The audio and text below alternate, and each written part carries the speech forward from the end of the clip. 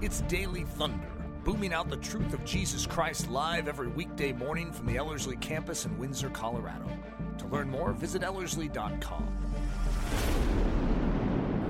So for those that are going to be listening to this via podcast or seeing it on video, this is the final day of our semester training in the summer, our first 5-week semester.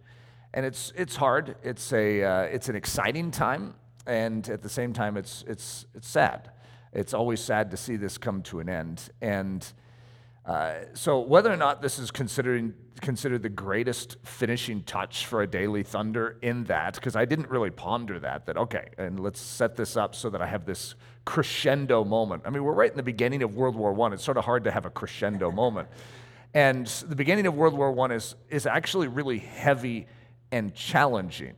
And yet, hopefully God will take this and make this just the perfect finishing touch. It is sort of hard for you guys, too, because we're just getting going, and then you leave town. And Daily Thunder, this is a 14-week series. You guys were only here for the first 5 weeks. Who knows what's like just around the bend. But this one is it's episode 15 in our series, Spiritual Lessons from World War I. And I need to turn on my clicker. And it's called The Motive of the Monsters. This was called The Bait of Glory right before I sent my notes in, and then I had this thought, because I wanted something that really could have a little juicier sound to it than The Bait of Glory, even though The Bait of Glory really is a good one. But, we're dealing with two countries in this particular message. That's Germany and France. And we've talked about Germany and France multiple times. And their 1914 version, it's like the 1914 edition of Germany and France. I think we're all convinced that there's some instabilities and there's some insecurities, there's some fears. There is a lot of ire and frustration and hatred between these two countries. In 1870, so we're in 1914, 44 years earlier, they had a war. And that war, the Franco-Prussian War, is going to leave a lot of bad blood. And there is going to be a lot of cantankerous attitude between these two. And it's going to lead to, or we could say, World War I. In other words, it's interesting because you could say, well, that Franco-Prussian War leads to World War I. The World War I is going to lead to World War II. World War II is going to lead to all sorts of things. The Cold War, for instance, is a direct result of World War II, which is a direct result of World War I. A lot of what we're talking about here is directly impacting the world in which we live. And both of these countries would be deemed on the outside very virtuous. Okay, for instance, Germany is a mostly Christian Protestant country. I mean, 80% or higher Protestant Christian. All right? I mean, you have to pat that on the back, don't you? And you have to say, well done, guys. And yet, there is a superiority that they feel and an arrogance that they have that is playing into the dramas of World War I and World War II. And I'm just going to say, you take that quality and stick it in any Christian, and it's going to create the same effect as you're going to see Germany in World War I and World War II. France is very emotional, and they have a tendency to feel very deeply. And they are a beautiful, very high-cultured culture. That was highly cultured culture, highly cultured nation. And I mean, Paris considered the most beautiful city on earth. And so you have, and again, Germany's high culture too. In fact, that's even the term that they're going to use, Kultur. And they want their Kultur to actually spread throughout the globe because they feel it's superior.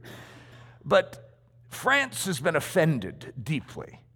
And they have nursed for 44 years a revenge.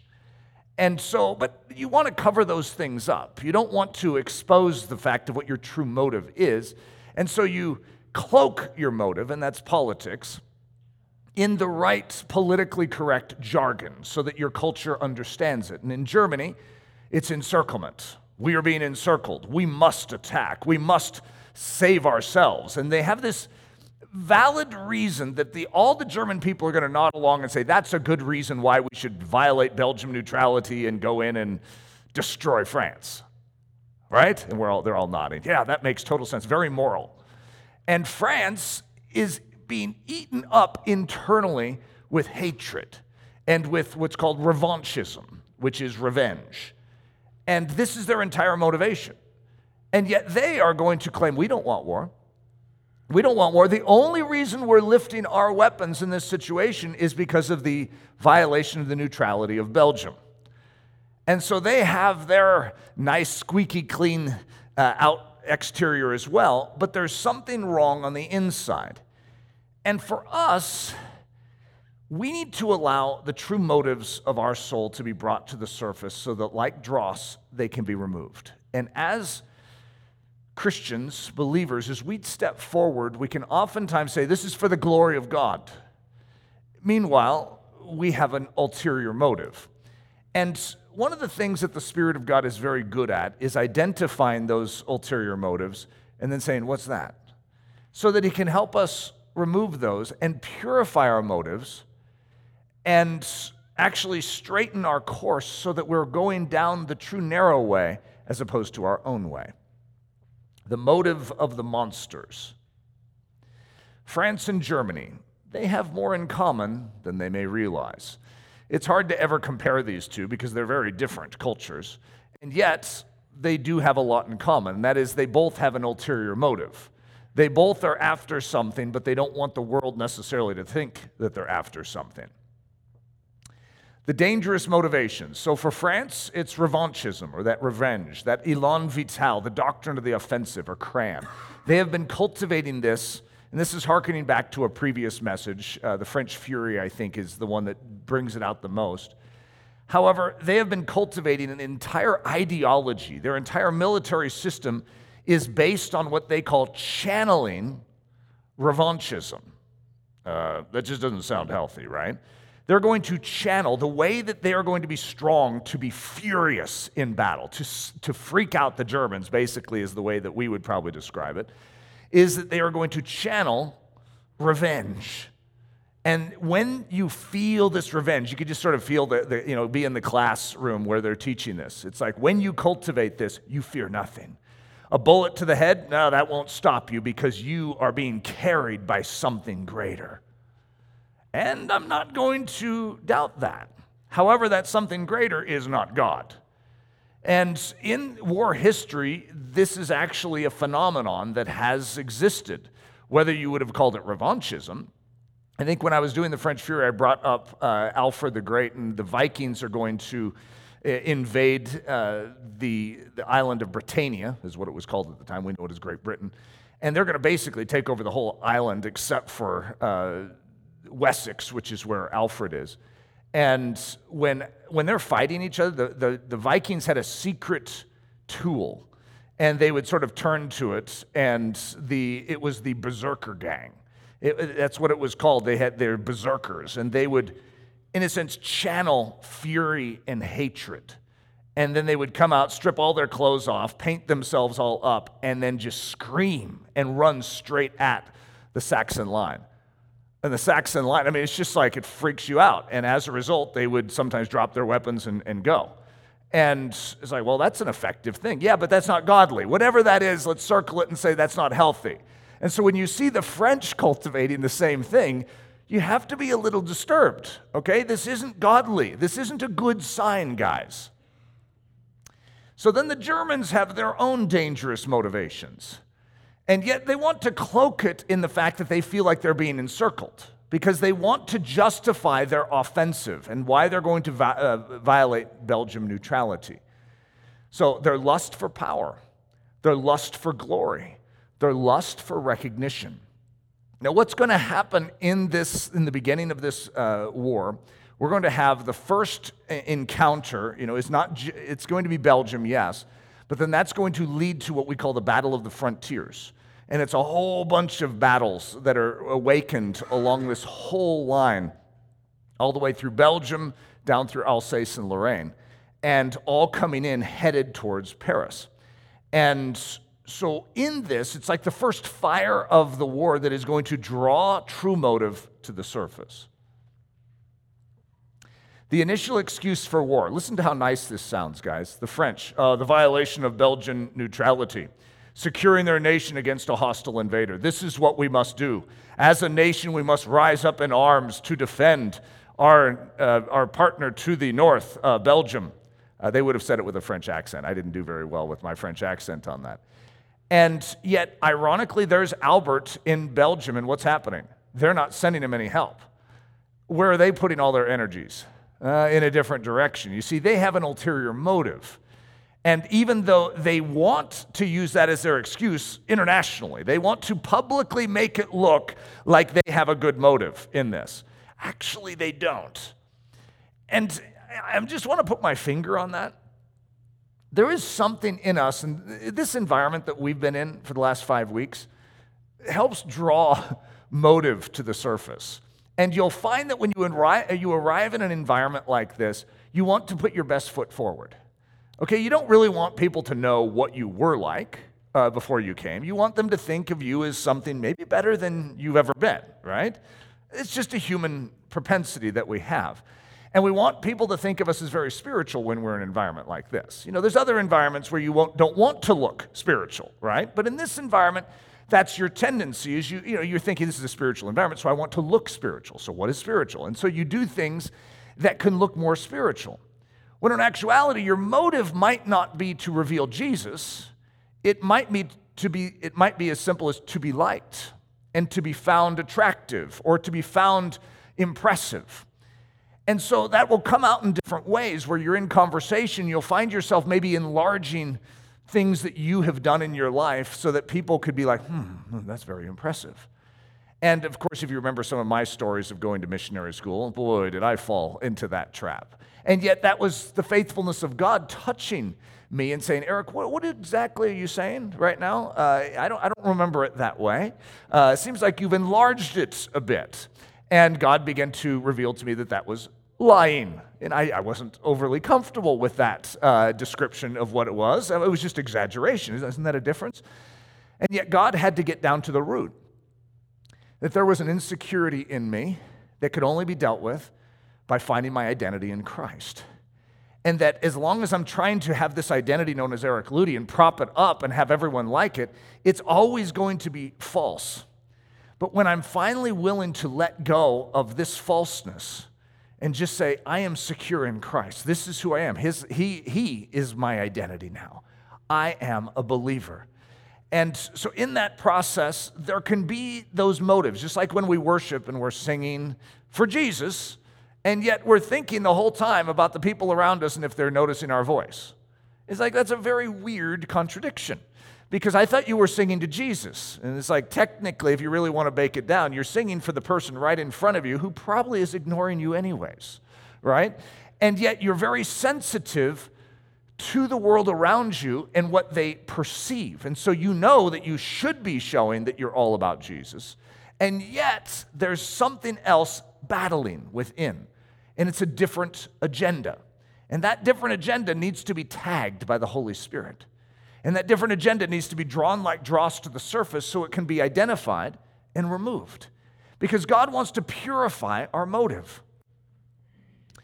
So what do the Germans say is their initial excuse for war? It's very impressive. They say the mobilization of Russia. Did you see? Russia just mobilized against Serbia, against Austria-Hungary. And we need to do something about that, right? That was good. You have to admit, that's pretty impressive. But to declare war on France is a very strange response to the mobilization of Russia. Okay, that one's hard to figure out.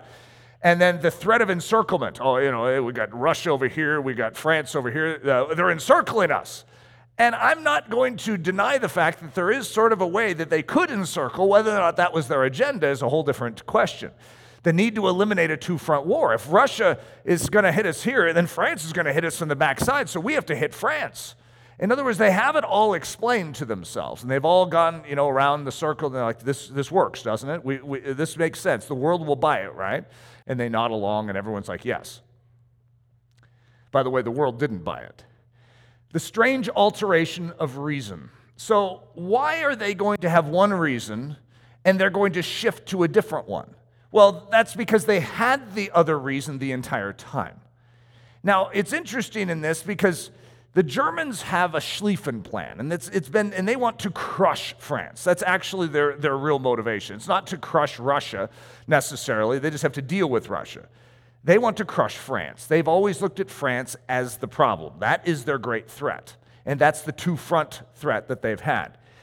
But France has another motivation. They can use Belgium all they want, but what they really want is Alsace-Lorraine back. They have a territory that was taken from them in 1870 by the Germans, and that's what they crave. They feel that is theirs, and until they get it back, they will hold a revenge. And so Alsace is actually their true motivation. And Germany has something that I'm going to call Knie to the British, Knie. I don't know how to pronounce it in a British thing. But this is an old phrase. I even looked up the pronunciation, and it ended up being what I thought it was for the first time. That rarely ever happens, right? Knie. And so now I'll explain what that is. However, it is something that is deep within the German military system, just like Alsace is deep in the military system of the French. So I don't know if you guys have ever heard me share the story of fact, faith, and experience. And it's a funny, humorous statement for those that are listening via podcast. This is their first podcast they've ever heard, too, right? But we share fact, faith, and experience in here.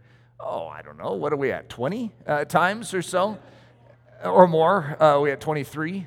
So there's three characters, and they're all commissioned to walk a ridgepole. And I know that doesn't sound that difficult, but this is impossible. I'm just going to describe it that way up front. It's impossible to do this. And yet the first character, whose name is Fact, is going to get up, and with perfect balance, he is going to walk the ridgepole. And you're thinking, Eric, I thought you said this was impossible. I did. However, this first character does the impossible. You see, we call him Fact in our story here, but in Christianity we call it truth. Jesus, okay? There is one man who has come and lived an impossible life. And Faith is the second character, and this is where we come in. We're in this story. And when Faith gets up on that ridgepole and focuses his gaze on the fact, that which is true, then he actually gains balance and is able to walk the ridgepole. And some of you are a little concerned about my definition of impossible. You're like, wait a minute, it's impossible, but your first two characters did it. That's right. You see, everything would be amazing, and the Christian life would just showcase the impossibility of God and how he is the God of the impossible to this entire world if there were only two characters. But there's a mysterious third character named Experience. Now, for this message, it could be really good to call it emotion, too, because emotion is going to be a very highly volatile aspect in the particular story we're giving now. But it's also very real in your life, experience, emotion. There's a lot of things throughout this semester I've likened this third party to. But this third party oftentimes is going to reach out and try and grab Faith, like his shirt sleeve, and just say, hey, but what about this? And see, there's so much feeling and emotion, there's so much experience where you've taken a step forward to follow the fact in the past, but there was a disappointment. There was something that happened. And as a result, you were baited to turn from your clear gaze on the facts to consult something other than fact. Now, I'm not going to say that emotion and experience are bad in and of themselves. It's just that they are not supposed to be the lead. And when they become the lead, Faith loses his balance. And when Faith consults experience or emotion, he ends up losing his balance and falling off the ridgepole, and there's that nice, juicy manure pile down there at the bottom of the barn that he plops into afresh. And many of us have spent our life in that manure pile, staring up at this lofty thing known as walking the ridgepole, which, we're of course called to, thou shalt walk the ridgepole. And we're like, yeah, right, as if anyone can really do that. And that's because we've spent our days in an age and a generation which has allowed experience and emotion to be the chief ruler in our doctrinal thinking. When in actuality, throughout Christian history, that which rules our thinking and our living is the fact. It's that which is without exaggeration, that which is without hyperbole, that which is true. And that which is true is also a man. And that who I'm calling a man is also God Almighty. And his name is Jesus Christ. And he has set a pace. He has revealed himself to us so that we could put our faith in him. And when we do, it's amazing, but we can actually see our experience and our emotion walk the ridgepole. But to do that, we have to ignore them. And we can't allow them to dictate to us. We can't be distracted when they yank on our shirt sleeve. We have to follow the fact, even if they're howling behind us, and say, but I believe what God has revealed. And when we do that, it's amazing. But your emotions begin to gain balance, and they begin to fall in alignment with faith, who is following fact. Your experience begins to match that which is fact, because you are no longer allowing your experience to lead you. Emotion and experience were never meant to be at the helm. And so in all of our lives, it's amazing. The reason I share this story so often in a semester, because the first time I share it, everyone goes, very interesting. And then as we begin to progress and we get to, iteration 22 of fact, faith, and experience, what you begin to realize is that, oh, that's me. Wait a minute, I'm doing that here. There's so many pockets of our life where we are following something other than the truth. And what we have in this story in World War I is we have two nations that are actually following something other than truth. And we can easily do the same. They both have deep-set experience with one another. And they know each other. The Germans know the French, and they have them totally stereotyped. And the French know the Germans, and they have them stereotyped too. And it's a deep thing. It is a feud between these two. And that experience is controlling them. But not just that, but their emotions that are right there connected to that experience are controlling them. This is a very emotional war. This is not just a whole bunch of wise, smart people that are sitting down and going, what would be the best thing to do for our country? This is a whole bunch of people that have a feud, that have anger, that have pride, that have arrogance, that have insecurity. I mean, it's just a fascinating study in regards to that. It's like a whole bunch of humans. And so are we. And we have similar vulnerabilities. Praise God, we're not in a situation where our vulnerability is going to cause World War I. But we need to recognize the gravity that is associated with our individual handling of these matters. So as fact, faith, and experience, as translated into 1914 French, fact, faith, and revanchism. You see, there is something that is going to be grabbing at the shirt sleeve of France. And instead of facts, instead of truth, they are going to deviate and fall off the barn roof. Okay, that's going to be that's a great way of describing the very beginning of World War I for the French. So as translated into 1914 German, fact, faith, and Knie. There is something that is going to disturb the Germans, that is going to bait them off course. So instead of following through on fact or what is true, they are going to be baited with an emotional desire, which I will explain. So let's first start with France. 1914 France, this is what they called it, Mystique d'Alsace. It is the magnetism of Alsace that is drawing this people. And so I gave you a lot of quotes during the French Fury that this is literally intoxicating to them. That is our territory. That is our territory. And of course, when you don't have something, it becomes more beautiful to you too. It is the most beautiful part of France. That belongs to us. 44 years of stewing over this. And it is going to set them up for World War I because they're being baited by something. And so World War I starts and they have a job, and that's to defend the neutrality of Belgium. Instead, what do? They take all of their energies and they aim them straight at Alsace. Now, they have a justification for this. Joseph Joffre, who is the commander-in-chief of the French military, is going to say, because people are saying, I think Germany's coming in like a sledgehammer to the north. All the better, says Joffre with a French accent. And he says, we will hit them where they're weak. And of course, where they're weak just happens to be what he wants. He wants the middle. He wants Alsace-Lorraine. So Plan 17 is what it's called. And it really doesn't include Belgium. Okay? It's just Plan 17. It's like, what's Plan 17? And it's all hidden. No one knows what it is. At the very end, they're going to reveal what it is. We're going to hit them in the middle. Where's the middle? Alsace-Lorraine. I wonder why they're hitting them there. Because that's their weak spot. They're going to try and encircle us like Knie. We're going to hit them in the middle. You see both of them falling for this. They both know each other really well. So what is Plan 17? Let's just get down to brass tacks. Let's get a different name for it. It's time to get back Alsace. That's what Plan 17 is. You can cover things over by calling it Plan 17 all day long, but let's get down to what it really is. So here's another description. Take it to the Germans. Defense is for cowards. Hit them where they are thin. Don't consider for a moment that they are swinging a sledgehammer out of the north. We mustn't respond to German movements. Let them respond to ours. So the Germans, meanwhile, have the Schlieffen Plan coming from the north. And Joffre's entire mentality, when everyone's like, I think it's a large force, I think it's a large force, we don't have any defense against it, we're going to hit them here. Because if they're bringing that many troops up there, they're going to be thin here. And if we break through here, we go to Berlin, war over. Yeah, but if they come down here, they get Paris, war over. Are we sure we're thinking this through? Right? Basically, here's what it is.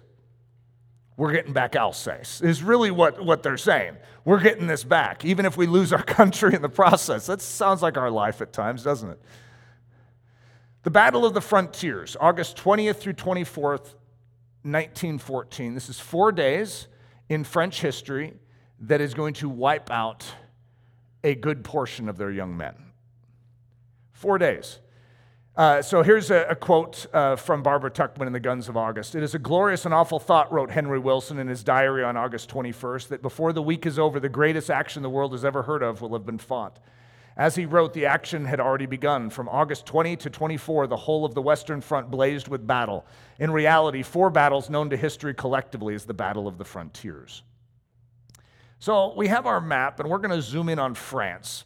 And I'm going to sort of show you at least the layout of where the Battle of the Frontiers is. So you have Germany coming in, sweeping through Belgium, and then creating a line all the way around through Alsace-Lorraine. And then the French are going to want to hit them right in the middle. And, of course, that's a huge risk. Everything about this is a risk. It's a risk for the Germans because they're putting so much weight to the north. It's a risk for the French because they're going to try and break through the middle of the German line. The inability of the French command to believe the reports. When you are held by emotion, facts seem to lack a landing place in the soul. So, over and over again, in fact, it's well documented that the French military decision makers are going to hear about this massive swing from the north, which you guys already know about, the Schlieffen Plan. And yet they are going to constantly, every time they hear about it, it's like it's not as big as you think. It's exaggerated. It's exaggerated. Now, there's about 1.2 million soldiers coming through Belgium. They are thinking, maybe, 200, 300,000. And they have miscalculated the German military strength. And the reason is because France will not use its reservists. And they're presuming that the Germans are the same. However, the Germans are using their reservists, which means they have swelled massively bigger than the anticipation for the French. So the French think there's going to be a thin spot here if they're putting even this much here, when in actuality, there's no thin spot. So the French are setting themselves up for absolute disaster. But the Germans are risking everything by putting it all to the north. But if they can make it happen, it's something very special for the Germans. But over and over, the report is going to come. It's not 8 divisions to the north, sir. It's 30. No, they don't have that much strength up there. There is no way they would do that. No, they deny what is happening every time they hear it. It's like the truth is out in front of you, and yet you're taking something different and reasoning from it. And as a result, they are going to find themselves in the most desperate of situations in these 4 days. The principle of denial. Okay, I mean, you can ask yourself how well that's worked for you when you deny the truth and say, no, that doesn't matter. The Holy Spirit convicts you, and you say, no, I don't want to hear that.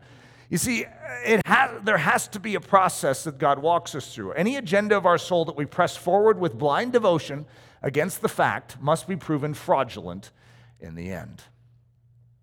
The death of the French offensive. So they even call it the doctrine of the offensive. In fact, they have it, it's called the cult of the offensive in France. It just doesn't sound healthy, does it? This is what they believe. This is like, hey, if you're going to join the military, you join the cult of the offensive. What does the cult of the offensive say? Defensive working and defensive preparations are for cowards. It is the heresy of our military system. And so as a result, when they're going to battle, they're not creating defensive measures because they're not a defensive machine. They're an offensive machine. And they're going to destroy Germany. They're going to scare them off the field. Remember, like the berserkers? They're going to come running at them like wild men, and the Germans are going to freak out and go the opposite direction. We've got this figured out. However, it's going to turn very differently. And they don't have any defense measures set up. So when suddenly they need defense, they don't have it. So we're going to call this the death of the French offensive. So Barbara Tuchman says it this way. Although the French did not yet know it, the slaughter at Morang snuffed out the bright flame of the doctrine of the offensive. It died on a field in Lorraine where at the end of the day nothing was visible but corpses strewn in rows and sprawled in the awkward attitudes of sudden death, as if the place had been swept by a malignant hurricane. It was one of those lessons the survivor realized afterward by which God teaches the law to kings. The power of the defense that was to transform the initial war of movement into a 4-year war of position and eat up a generation of European lives revealed itself at Morang. So for the French, they are going to run into the buzzsaw that their revanchism actually doesn't work. And they are going to be obliterated. Okay, that's probably a pretty good way of describing it. They are going to lose more men in a 4-day period than any American loss in anything that I can remember. In other words, this is like just 4 days. And they're going to lose like the entire amount that we might lose in an entire war as the Americans. And this is 4 days. Why? Because they have red trousers, red kepis, blue jackets, and they're, the officers are holding their white glove up in the air saying, "Here we are, we do not fear you," and they're blown away. They don't have metal caps yet. This is like the days of machine gun fire and artillery shells. They're back in 1830. This is 1914. This is modern warfare, but who knew that it was going to be modern warfare? Modern warfare is just now existing. And yet their doctrine has to be proven fraudulent. Their motive has to be brought to the surface. What are you guys really doing? Why did you not stand with Belgium like you said you were? Why did you just lose 140,000 men in Alsace and Lorraine? What does that have to do with it when the military is coming down here? Germany's swinging north and you're spending all our men over here. What are you thinking? What kind of excuse do you have? Because to defend against the sledgehammer would be a defensive maneuver. They can't be defensive. So what do? They go on the offensive and they spend all their lives. 1914, Germany. The bait of the goat. Now, this term goat, G-O-A-T, is a new one, okay? For those of you that have grown up with it, greatest of all time. To me, it's one of the most unattractive ways to describe a great athlete, right? He's the GOAT. It's just like, I remember the first time I heard that, it's like, he's the GOAT? Excuse me? You want to correct that? That's a great quarterback there. But the greatest of all time is someone coined that. I don't know who, but they should be guilty as charged because that is a very ugly term. However, there is this bait that exists throughout history. Most of us have never competed to be the greatest of all time. I mean, I don't want to say that there isn't someone in here that maybe could, okay, whether it's in an Olympic event or a sport of some kind, but it's a very rare thing for a human to have the privilege of even the opportunity to go after it. And Germany is in a position right here. In fact, most people would argue and say in military history that one of the greatest armies of their age, when it went off to battle, would be Germany in 1914. It was the most well-trained, most well-oiled. These guys are very impressive, okay? And I'm not going to take that from them. However, their motive is so off that you can't cheer for them. I mean, they're very impressive. I've had people tell me that, Germany is their favorite nation and the favorite military machine in World War I. And I get why, because it is very impressive to look at. However, I cannot cheer it on, no matter what I do, because their motive is just distorted all over the place. There's no defense in it. I can cheer on a defensive measure in battle, but I have a real difficult time when someone is the aggressor and destroying people. I mean, I just can't say yay on the sideline to that. But Germany has the opportunity here to be considered the greatest of all time. And when you're in military science, and military science is at its peak right now in 1914, and it's like they now have access to all the histories, and they've been studying, they've turned it into this massive knowledge base. And so that you can study every war, you can study all the military movements, all the different tactics, and they are experts at it, and the Germans more than any. And they know that the greatest military movement in all of history was Hannibal's movement against the Romans in the Battle of Cannae. And they have an opportunity in World War I that is going to appear to outdo that. And I tell you what, it is a bait right in front of them. They not only could do the Schlieffen Plan and be very impressive, but Moltke's in a situation where he could be immortalized. He could actually go beyond just the Schlieffen Plan, which doesn't have his name. It's not Moltke Plan, it's the Schlieffen Plan. But if he did this, he could actually be Moltke the Great. You just sort of see this in a movie sense, the bait, and it's like the demons whispering in his ear. So it's so close, I can almost taste it. That's exactly what's going to happen to the Germans here. So it probably would help you to understand Hannibal and the Battle of Cannae, not that I'm going to go into it at any great level. August 2nd, 216 BC, long time ago, right? And there's a picture of it, just in case you're wondering what it looked like, right? Of course, that doesn't help us at all. So here's what it is. It's the fabled double encirclement of the Romans. The worst defeat the Roman Empire ever suffered, recognized by all war experts throughout history to be the greatest tactical feat in military history. And so it's a bait. Cannae. We want to outdo Cannae. It's like a world record sitting in front of you and you're a shot putter or something, a long jumper, and it's like you just need one more inch and you could be the greatest of all time. That's what this is for the Germans. So Theodore Dodge says it this way: the whole battle from the Carthaginian standpoint is a consummate piece of art, having no superior, few equals, examples in the history of war.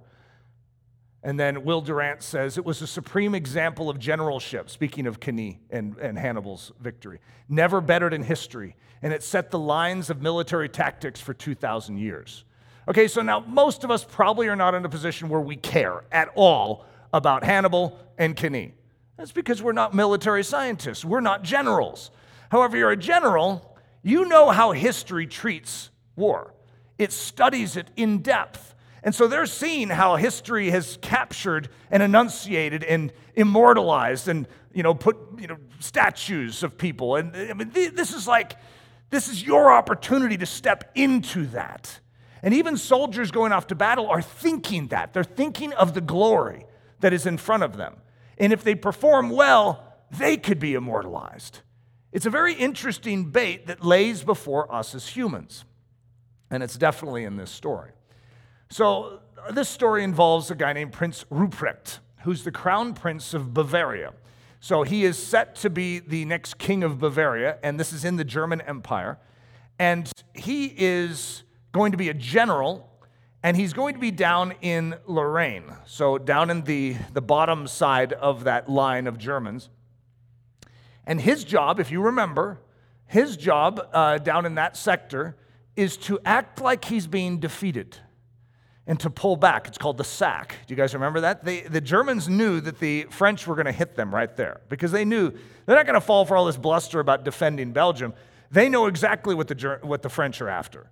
So they're going to pull back and they're going to create what's called the sack. And they're going to try and encircle the French in that situation. However, as they're pulling back, Prince Ruprecht is going to recognize, first of all, it's nearly impossible because there's no glory in pulling back and acting like you're losing. So this is really hard for Prince Ruprecht. And he's a he's a guy that you want leading your troops. And yet he wants to attack. And yet his job isn't to attack. And so he makes the plea. It's basically this: the French are vulnerable, sir. Let me attack them, please.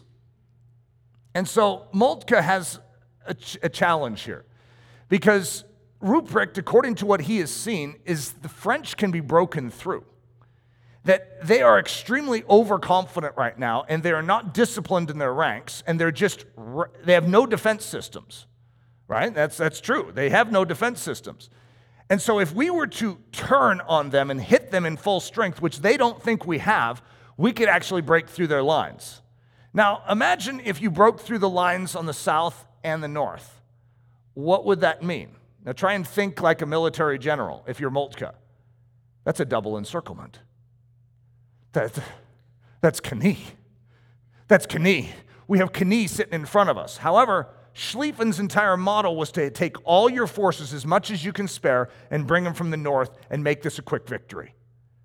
And yet Moltke can't help himself.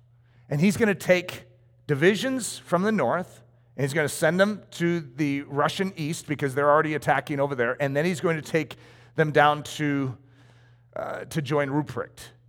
He has it in view. He has the double encirclement, the Knie. You see, there's fact, faith, and Knie. And in this situation, he is going to turn and listen to the bait of Knie. Now, I'm really struggling not to give spoilers away in what's going to happen here. The bait is too strong for Moltke. Forsake the sack and go on the attack. This needs to be turned into a song, guys. After all, Knie is within his grasp. So what I did is I showed you what's called a pincer movement on the side. It's like, like a crab is like, and what they're trying to do is this. They're trying to create the double encirclement around France. And it looks like it's very possible. I'm going to just agree. It's like that is possible. But why are you doing it? Because if you just kept to your plan, you would get Paris. And like I said, it's hard for me not to give a spoiler away. But the Germans are going to sabotage their own plan. And they are going to experience the strangest, most mystifying defeats that you could even dream of in World War I at the most critical moment when they should have won the whole thing. World War I would have been done. And we're talking days from now. And yet the Germans are going to make a choice that is going to, in a sense, shoot themselves in the foot. And you were like, why would they do that? If you had Knie in front of you and you had the opportunity to do that, wouldn't you do it too? And you're like, I don't even know what Knie is. Of course I wouldn't do it. You see, it's not your emotion, it's not your experience, but all of us have baits like that. We have different things in our life that will steer us away from the clear calling that God has given us. And we can listen to these things like Alsace, Knie. And that's what the Spirit of God has to touch. If there's one thing that's going to come out of the very beginning of World War I, is it's going to expose to the Germans that they jumped on top of an opportunity that was not actually a wise opportunity, but immortality is very attractive. To actually be able to say that we did this is something the German Empire almost cannot keep themselves from. And as a result, I know I sort of slipped out a spoiler there. It's terrible. True motivations are always exposed when the bait shows up. In our lives, when that temptation comes, it reveals what's still there. Okay, God doesn't bring temptation, but he sure does use it. And what he can use in our life is the fact that there is still something there that can be attracted, something there that can still be pulled and drawn. What we desire is for there to be a death to this side of us that yearns for self-glory, that yearns for self-comfort, that yearns for security in our life, that yearns for fame and renown, that yearns for riches. You see, we all know that those things can't supply what only God can supply. And yet there is the vulnerability that we have to turn. And when God's saying, follow me this way, but God, what about this? The enemy's very good at what he does. And he'll stick an Alsace right in front of us. He'll stick a Knie right in front of us to bait us off of the clear path. And so some of us know what I mean when I say, and when you turn, it never leads to something good. It's not going to lead to something good for the French or the Germans in this. That's what's interesting. It's like, who wins this? Well, no one's going to win in the beginning, and that's part of the disaster of World War I. It's going to turn into 4 years of just grinding up lives. And it starts right here. It's like God has to lift these motives to the surface, and these nations are going to have to stare themselves in the mirror and say, what was our real motivation? So Hebrews 4:12 is going to be talking about the Word of God, which is living and active, and it's sharper than any two-edged sword. But I'm going to shrink that down to just the first statement and the last statement. The Word of God is a discerner of the thoughts and intents of the heart. And when you pursue the Word of God, when you spend time in the Word of God, have you ever noticed that it does do exactly that? It brings up motive. It draws out intent. You see, you want that drawn out before you get into the battlefield. Before you launch forward in Plan 17, wouldn't it be nice to know? God's like saying, Eric, your absorption, your idolatry over regaining Alsace actually needs to go. Wouldn't that be nice for the French if they could have died to that ahead of time? And how about for Moltke and the Germans? That, you know what, your passion to be immortalized and to be considered the greatest actually can really hinder you in your forward movement. Would you be willing to lay that down? Of course, while he's speaking to the Germans, we might want him to add a few more things too so that they don't go to the war in the first place. The proving of Plan 17. God must test it in fire to see if it is genuine. 1 Peter 1:6-7. In this you greatly rejoice, though now for a little while, if need be, you have been grieved by various trials, that the genuineness of your faith, being much more precious than gold that perishes, though it be tested by fire, may be found to praise, honor, and glory at the revelation of Jesus Christ. So our motive is going to be proven in the fire. And when we face difficulties, when we face trials, it can authenticate our faith. But it can also show us that there was something that was an imposter in our soul that was trying to claim a space that belongs to Jesus Christ. I think you're all like me in the sense that you don't want to be a fake Christian. You don't want to say, oh, I love Jesus, this is all about Jesus, and then have it be all about you. I think we're all probably in this room on the same page there. But the vulnerability to us saying one thing with our mouth and doing another thing with our life is very real, which is why we need the Word of God to inspect us. And we need it to search us and try us and know us. So that if there is something, a wicked way in us, if there is an Alsace or a Knie bait within us, that the Spirit of God could address that now, instead of when we're in the middle of conflict. So Barbara Tuchman says this: France was committed to Plan 17 as her only design for decisive victory. And Plan 17 demanded the offensive. Now and no later, the only alternative would have been to change at once to defense of the frontiers. In terms of the training, the planning, the thinking, the spirit of the French military organism, this was unthinkable. Derelict among the bodies lay the fragments of Plan 17 and bright broken bits of the French field regulations, which said, the French army henceforth knows no law but the offensive. The offensive alone leads to positive results. So I love how Barbara Tuchman says, derelict among the bodies lay the fragments of Plan 17. This didn't work, guys, and that's what God has to do in our life too, to say, sort of laying amongst the rubble heap of our bad decisions is evidence that when you live for self, it destroys you. This will always be proven. The facts will still prove true, and it will prove true in our experience. And even if that is experience that shows we chose self-glory over God glory. And in the rubble heap, that field manual of self will lie, exposed as fraudulent. Barbara Tuchman says this: during the Battle of the Frontiers, 70 French divisions, or about 1.25 million men, were in combat at different times and places over a period of 4 days. French casualties during those 4 days amounted to more than 140,000, or twice the number of the whole British expeditionary force in France at the time. Great Britain has 70,000 men, soldiers, available. France lost double that amount in the first 4 days of the Battle of Frontiers. I mean, that is like so jarring and so shocking that none of us even have a grid. And France did not have a grid. They used to fight battles, with Napoleon, they could lose 30,000, and that was like a shocking number. 140,000 are going to lie dead. And you could say, why? Well, because of their entire mentality that was fraudulent, because of the Bait of Alsace, which took them away from a clear plan that would do what was right in the situation to do what they must have, and it destroyed them.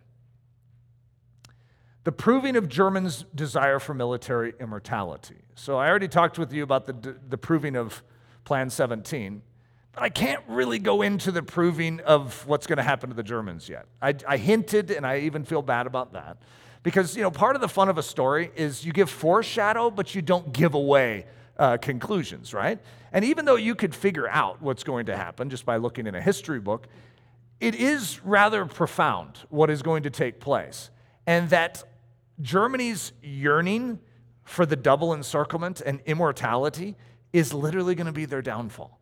And it's inexplicable, guys. It's so hard to even describe, because everyone on the French side and the British side knew that they were done for. They were destroyed. I mean, it's a really dark day.